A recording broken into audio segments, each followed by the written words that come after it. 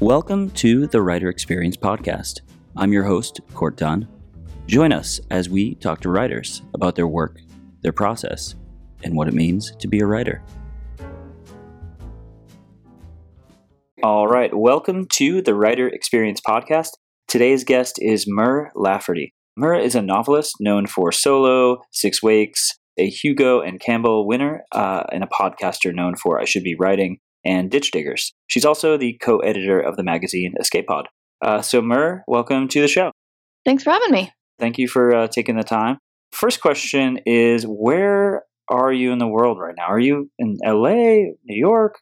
No, I live in Durham, North Carolina. Durham, North Carolina. And have you always lived there? North Carolina my whole life. Okay. I grew up in the mountains and then went to University of North Carolina and then just stayed in the area after I graduated. Gotcha. So from your perspective, being in North Carolina, how does it affect your writing? And it doesn't really affect it. With the internet, it really doesn't matter where you are in most cases.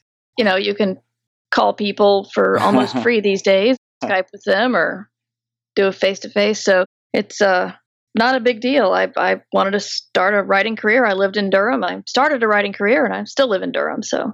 And have you always wanted to be a writer? When did that idea start for you? I thought it was around 8th grade, but my father tells me it was a lot earlier. So I'm going to go off of his memory and think maybe 5 or 6 because he found some old stories I wrote. Was there a particular story or novel or, piece of media that kind of particularly inspired you? Or when I started reading science fiction, fantasy, adventure stories starring girls, Wrinkle in Time, Dragon Riders of Pern, those books really got me excited and made me think that this is something I wanted to really get into.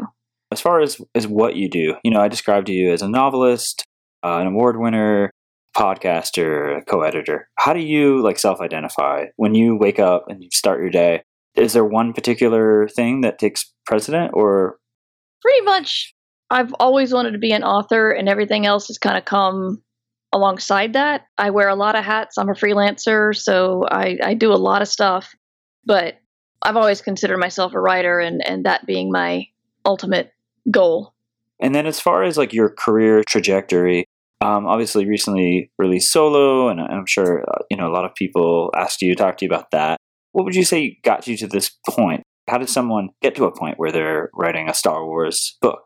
Well, my career has gone rather strangely because I was an early podcaster back in 2004, and I was part of pretty much the first wave of people who were doing science, their podcast serial fiction.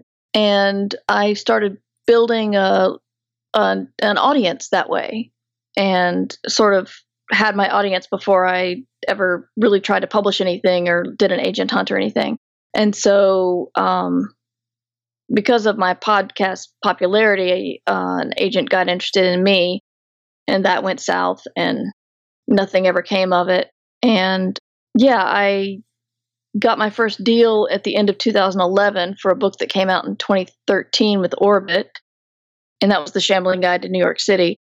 And from soon after that in 2013, I met my current agent, who was, unlike anybody else I'd been repped by, was heavily into science fiction and knew all the people you needed to know for science fiction. And she knew the executive editor at Del Rey, who's in charge of the Star Wars license. And so she put me up as an interested writer, and that was kind of a key point there. So it was really, I built my audience myself with the podcast, and then found the right agent after a long hunt for proper representation. It was a difficult hunt, but I finally settled on the right person. Yeah. Do you have any tips for finding an agent? Obviously, getting an agent, getting a manager are recurring themes we hear from our guests. Are there any learnings or key kind of things that you've discovered that you'd pass on to aspiring writers? Yes, because obviously that's such but no one's going to listen. Because I knew this rule and I still didn't listen. If something in your gut says don't go with an agent, don't go with an agent.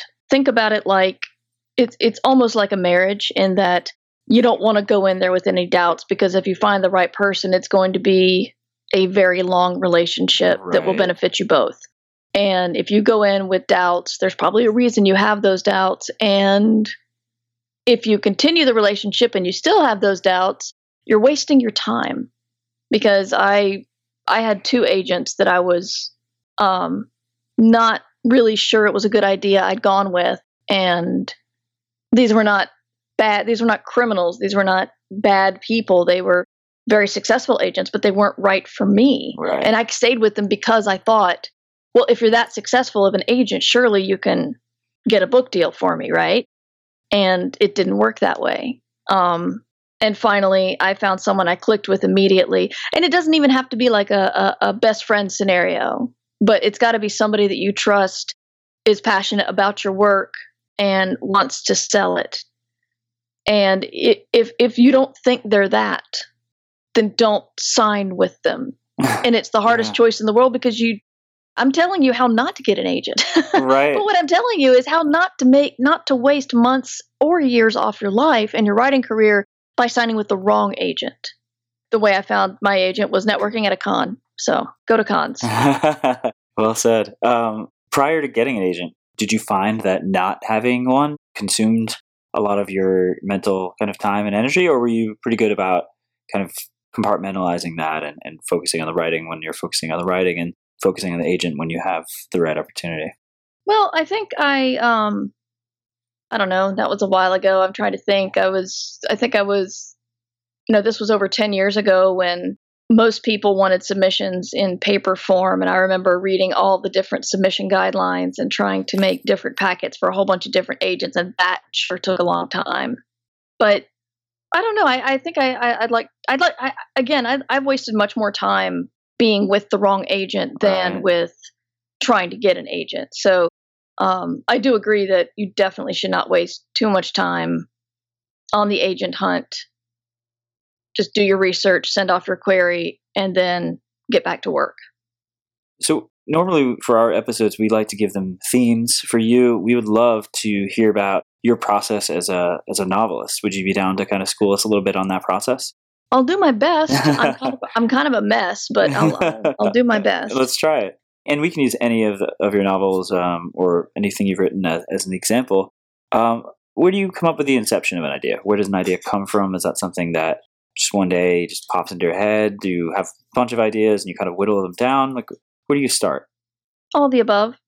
It's a lot of times I'll come up with an idea, like possibly the first idea for 6 Wakes, which is a clone murder mystery in space. The first idea was, I'd read a lot of Generation ship books where the crew had forgotten their goal, or forgotten that they were going anywhere, or even forgotten that the ship was so large and had become such a closed, what do they call it? Closed environment, self-sustaining environment, whatever, that people didn't even know they were on a spaceship, that kind of thing. And I just wondered what it would have been like if you had the same crew all the centuries of a Generation ship trip. And that was probably my first thought. And, I read a lot, I watch a lot of TV, and I play a lot of computer games, and people may think that's a waste of time if it's not actually reading books, but all of those contain stories. Right. And all those have done something to trigger ideas in my thinking. I was playing the video game FTL, which is sort of a starship simulator, and it's got a cloning bay, but it's only used if you lose a crew member. It's not used to populate your ship with a whole bunch of people. You can't use it for that. And I thought, I don't know if I've ever read anything that had cloning just as an immortality thing, and not let's make a whole bunch of this person and chaos ensues. And so that's probably where the second idea came, is to throw clones to drive the Generation ship and just have them reclone themselves whenever one of them dies. I can't remember how I made it a murder mystery. I really don't know that. I think my mentor read the concept of the book, and he's like, what makes this in space? Because I really didn't talk about space at all. And he's like, this could just be in a hotel. And so that made me make the actual environment inside and outside the ship more of an issue. I studied a lot about gravity and various ways of doing artificial gravity.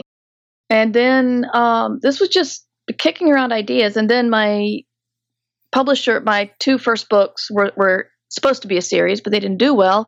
And so my publisher said they wanted more ideas from me. And so I came up with 3. And this clone murder mystery was actually my least favorite. It just kind of tacked on at the end, and that's the one they wanted. Oh, interesting.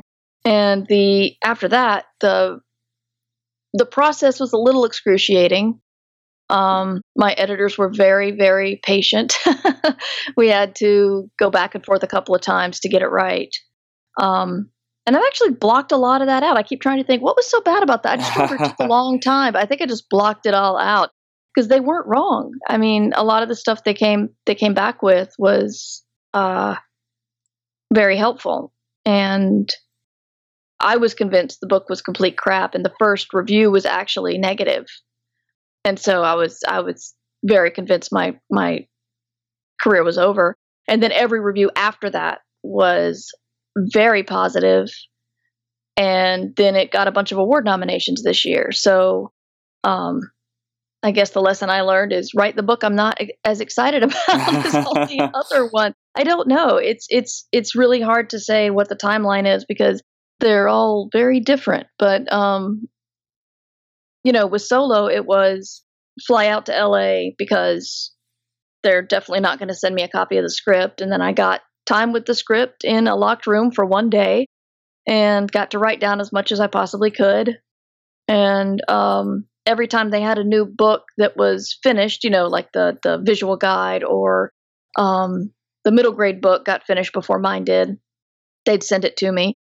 And luckily, my approval for the extra scenes took so long to get approved that they gave me a little bit of an extension on it, which meant I got to see the movie before I had to turn the book in, which a lot of novelizations don't get to do because of the tight timeline, which really made me a lot happier because there were a couple of scenes that I couldn't quite picture correctly. And then it was just 2 quick edit turnarounds where I had to do my editor's turnaround and then I had to do the Lucasfilm comments. But that was a lot cleaner because it's somebody else's intellectual property and they're calling all the shots. So once you decide that you're going to start, okay, this is the book that I'm going to move forward with, what's the initial kind of process? Are you outlining that? Are you, do you have note cards? What's your process for that? I don't outline well. I'm the kind of person that, my best ideas come in the middle of literally writing a scene. I will come up with the best idea for that scene in the middle of writing it. And not being in that zone of actually writing the narrative, it's hard for me to come up with really good hard plot points along the way. I find it very difficult, but I've had to do it from time to time. But right now I come up with probably a paragraph of an idea. And if I get stuck, that is when I outline, because that's happened to me twice, which is not bad, in everything I've written, it's only happened twice. But for one of my novellas that I wrote for my podcast, I got to the middle and I got stuck. So then I outlined it starting from the beginning and taking everything I'd written. And then I tried to think, okay, in just story beat ideas, what logically comes next. And that helped me get out of that hole. And then 6 Wakes, it's got a format that's very, I was heavily influenced by the TV show Lost, where, you see what they're going through today and you think you have an idea about who the characters are, but then you see something from their past that may make you think you got it wrong. Your first impression was incorrect. And so I did that a lot, but with all the flashbacks and all the different characters and such a large timeline, because these clones are hundreds of years old, And then when the edits started coming in, I started getting really bogged down. So finally, I took a big stack of note cards and I made one note card for every single scene in the book, and I laid them all out on the floor and shuffled them around to where I thought it might actually work. But that again was being kind of mired in the middle and not knowing where I was going.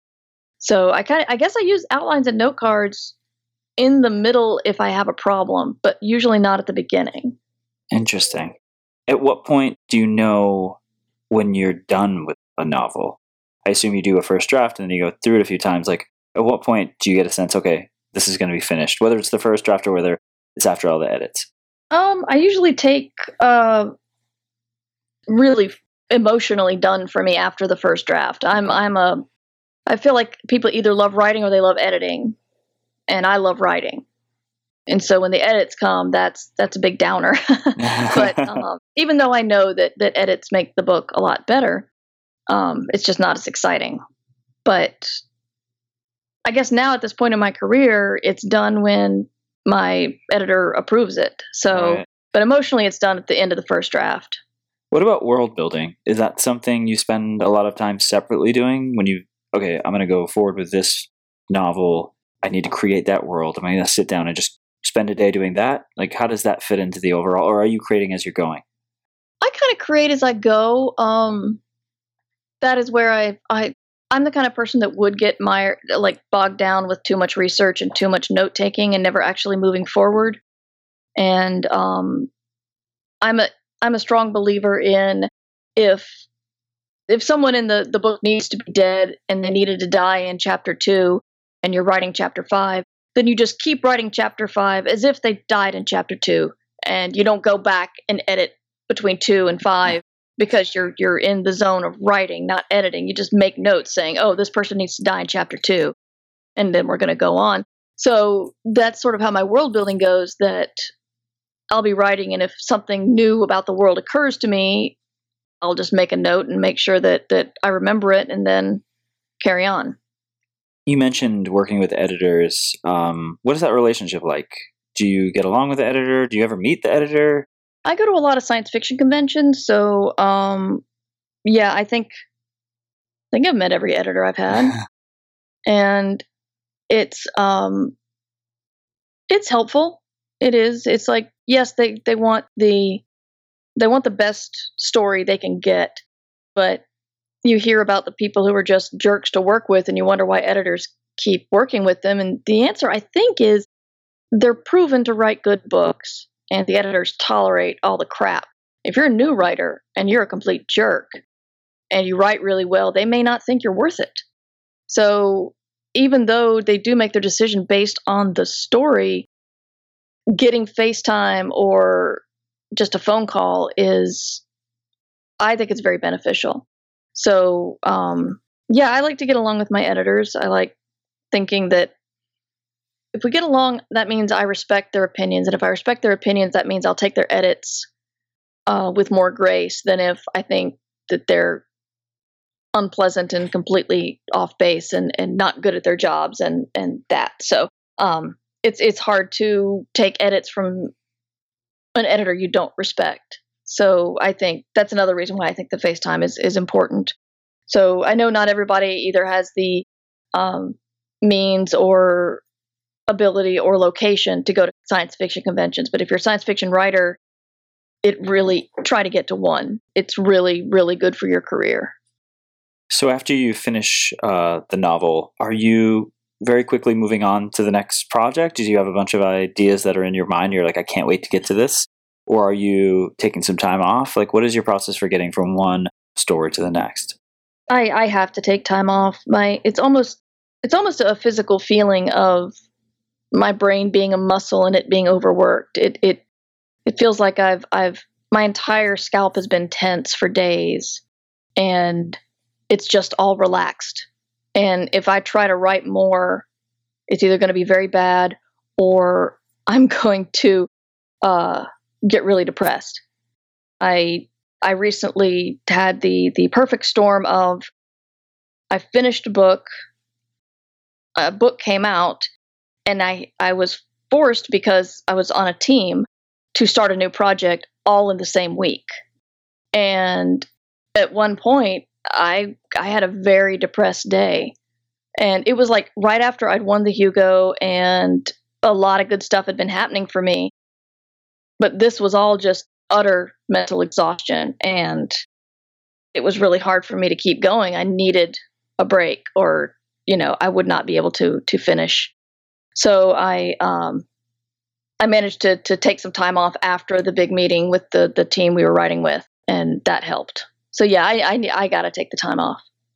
You mentioned conventions and that kind of thing. As far as promoting the book, is that something that they ask you to do? You're paid to do? Do you do that yourself? I know you mentioned that they're valuable. I found them valuable as building your career, meeting agents, meeting editors, meeting other writers. As for the early parts, I haven't found them terribly. I mean, if you're thinking about like selling books at the convention, not so much, because I'm, still relatively unknown, and a lot of people are there to see the bigger draws. So I don't know if they're good for book sales, but being on panels and just, being there to meet whoever is interested in what you have to say is almost never bad.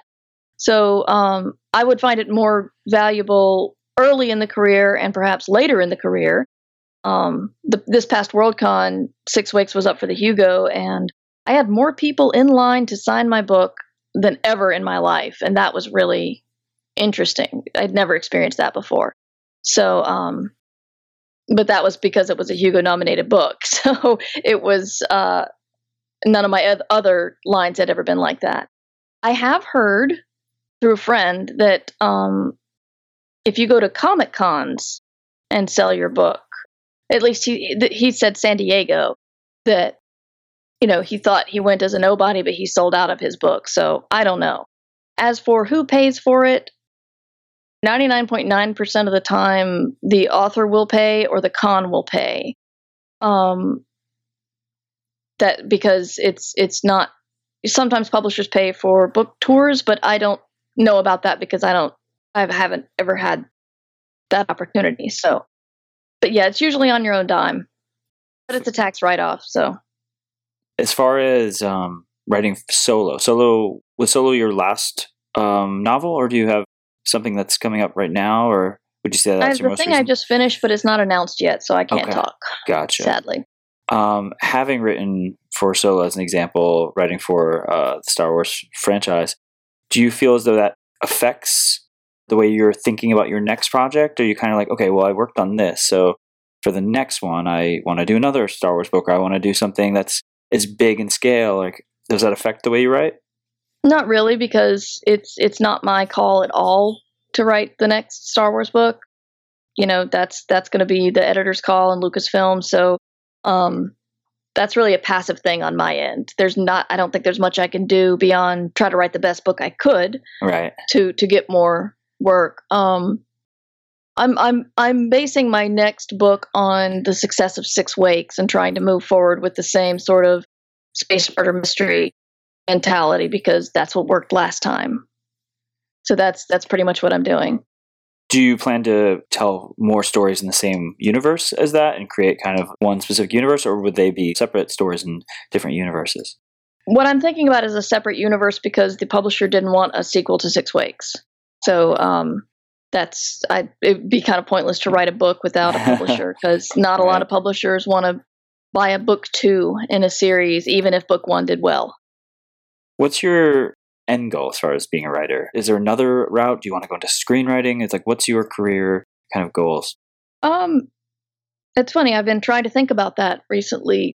TV writing and screenwriting are kind of scary for me because it's so group oriented. It's you'll write a script, but everybody from other script writers to the director to, if the star is really powerful, the star will have their fingers in your dialogue and stuff, and that's got to be frustrating. And then maybe the director won't pull your vision across, or the actors won't deliver your lines the way you wanted them to. And I mean, it's it's kind of a scary thing. A lot more lucrative than book writing. So right. It's possible I could learn to just write it and let go, because I'm already doing licensed writing, and what my editor and Lucasfilm wanted in Solo is what they got. It's not like I could argue and say, no, I think this character would say this.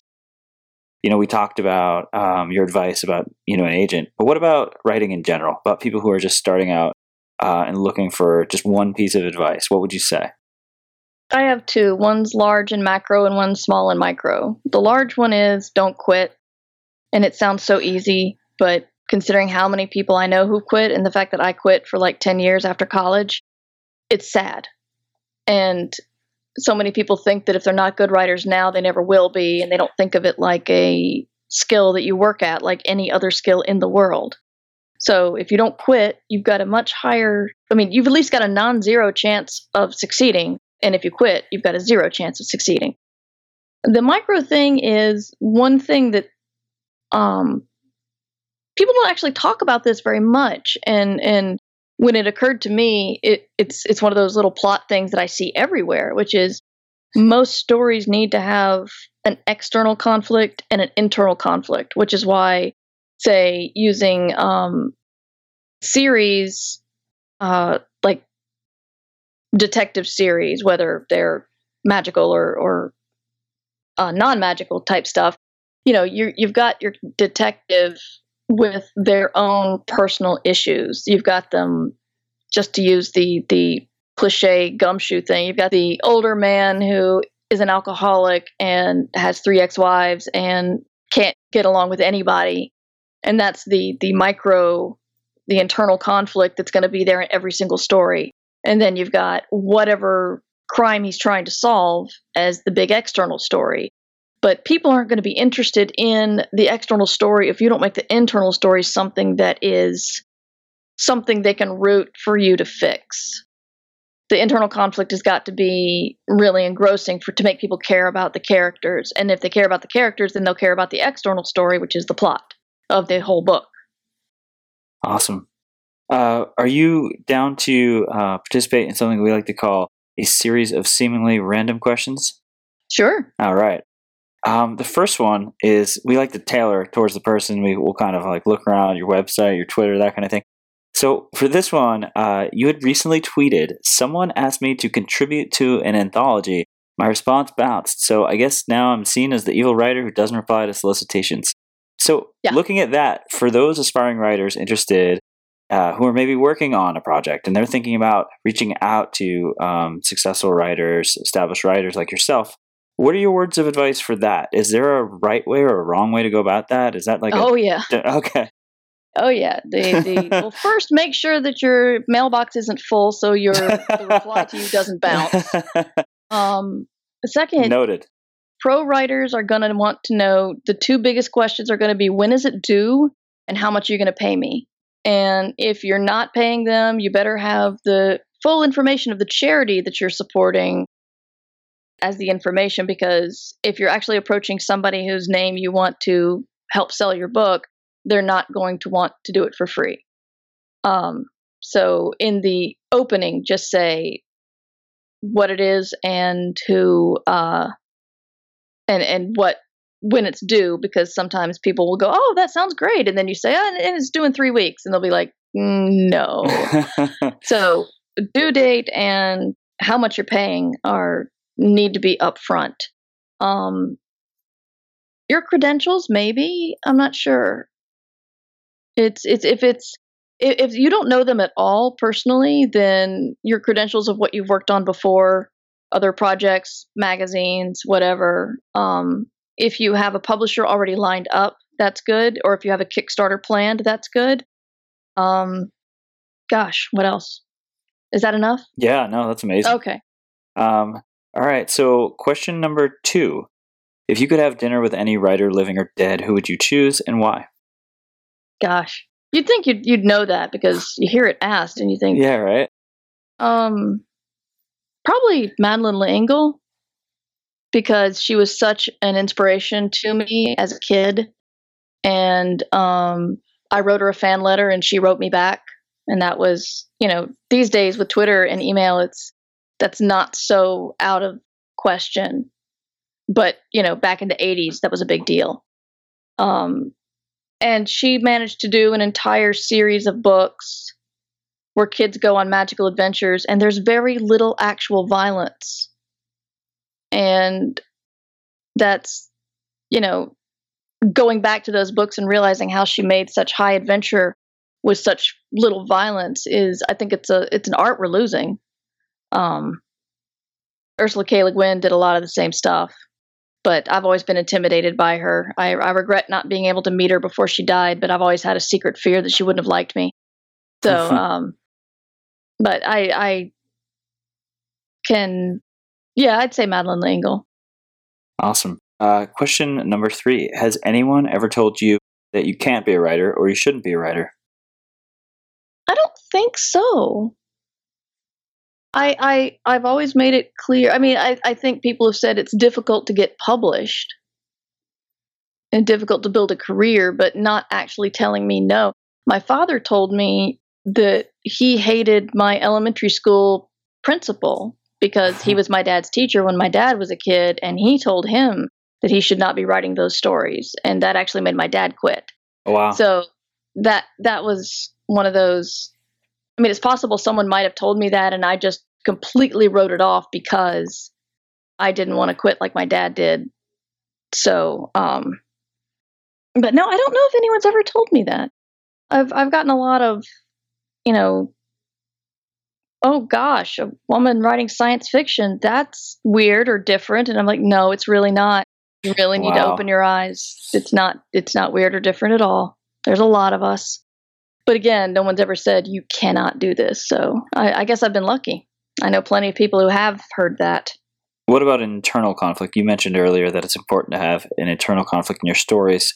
For yourself, do you ever find it difficult to finish a story or to, find the will to kind of finish those last edits? Oh yeah. The self-doubt bully is always on my shoulder. It's difficult. And it's a very very clever bully because it's good at it. If I do something, if I succeed at something, then the internal monologue is, well, you'll never do that again. And if I don't succeed at something, it's like, okay, you're done.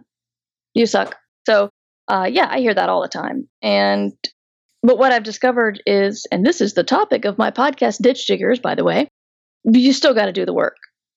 It doesn't even matter what you think about yourself. If you're trying to make a career out of being a writer, it's like, okay, so you suck. You still got to get your work count in.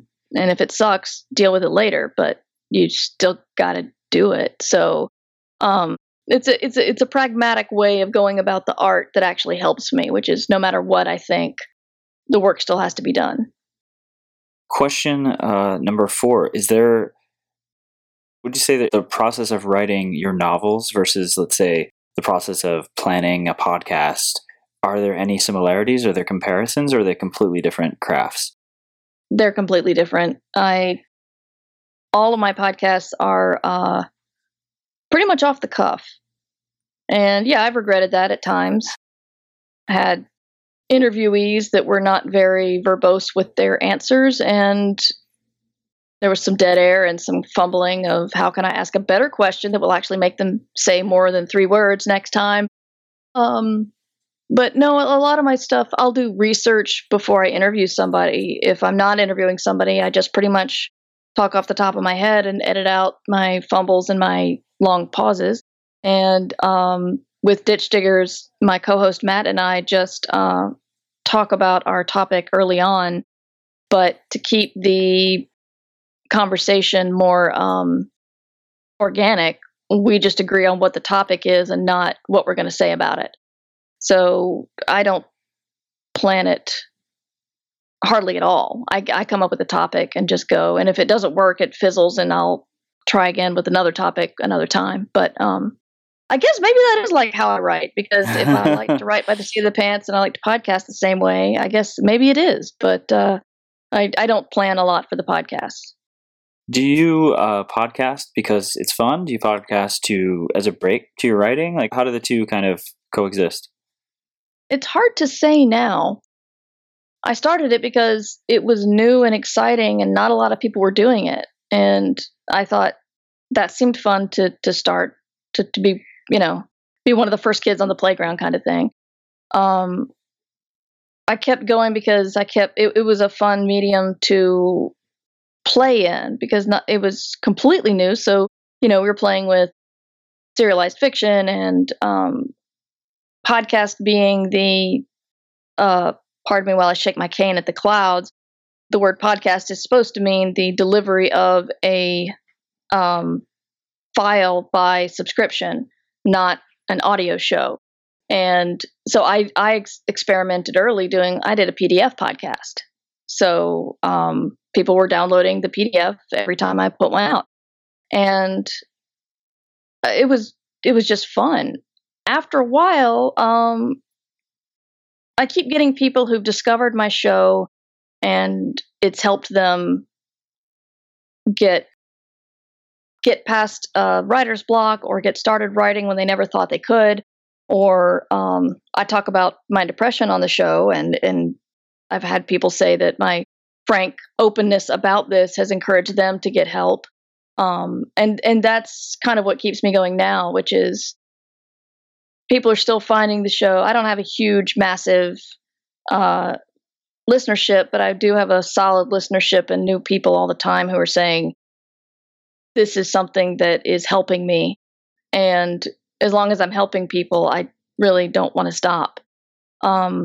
With Ditch Diggers, it's just fun to talk to my friend Matt, and we were doing something that not a lot of people were doing, which is talking about the business side of writing or creative life. So I guess novelty and fun and helping people is what keeps me going right now. Is it weird to be on the other side? Are you the guest on other podcasts like this a lot, or do you have a preference on each? Or I have a blast. I don't have to prepare anything. It's great. I do prepare for interviews, as I said. It's fine. I've had, I think, one interview that made me want to scratch my eyes out.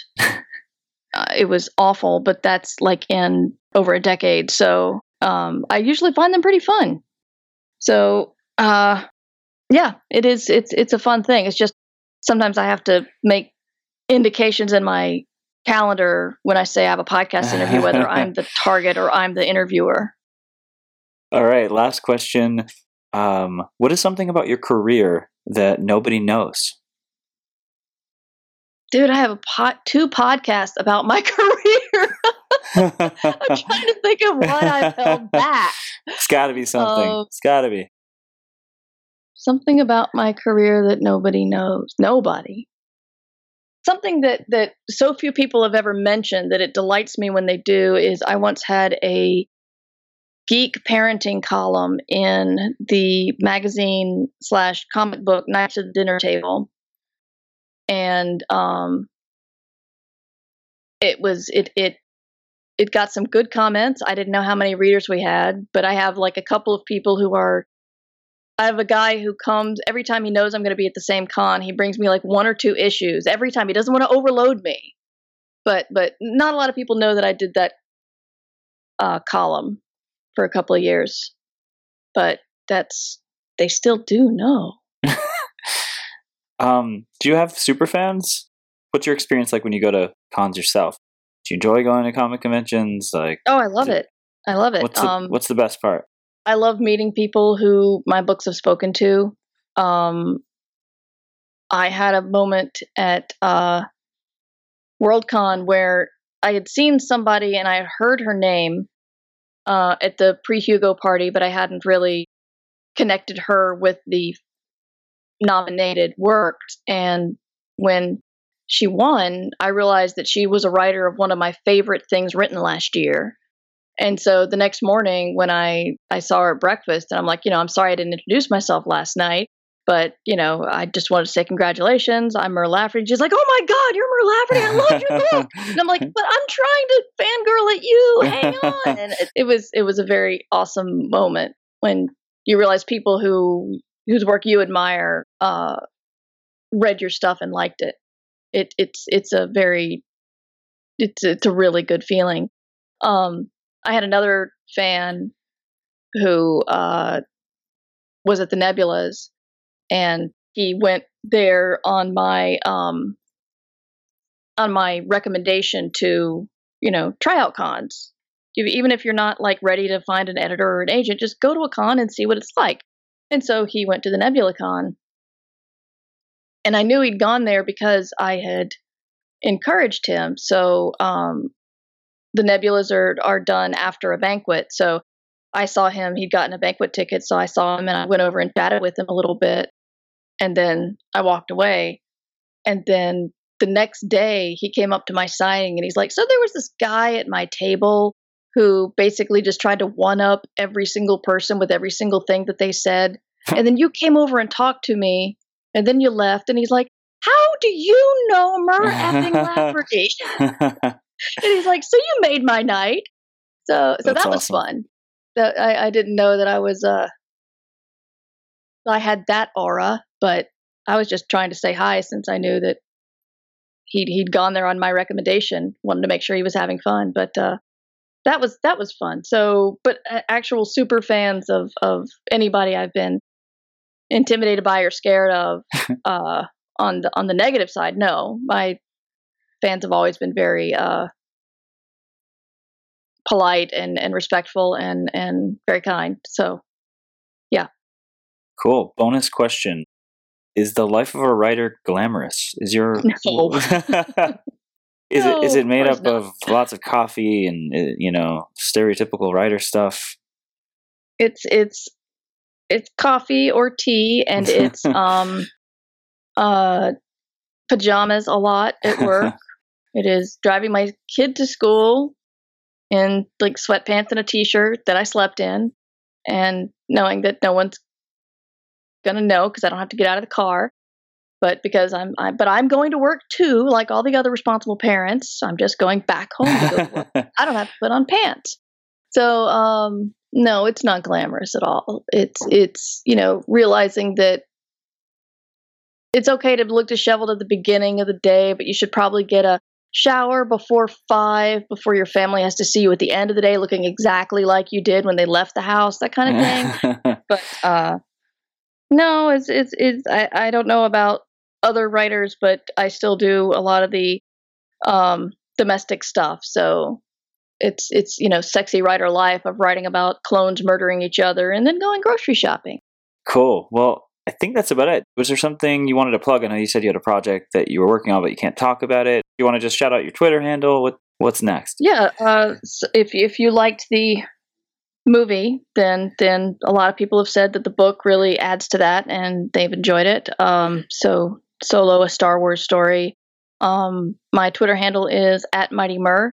I find Twitter to be a feast or famine thing for me. I'll either spend all morning on it or I won't visit it in 2 days. So you'll either see a lot from me or nothing from me. But and yeah, my website is murverse.com. Awesome. Well, we hope to see a lot more from you. We're excited to hear. Yeah, for sure. We're excited to hear what that next project is. Thank you again, Mur. Really appreciate you taking the time with us. Thanks. It was fun. And thanks to our listeners. We hope to see you back next week. Thank you so much for listening to The Writer Experience.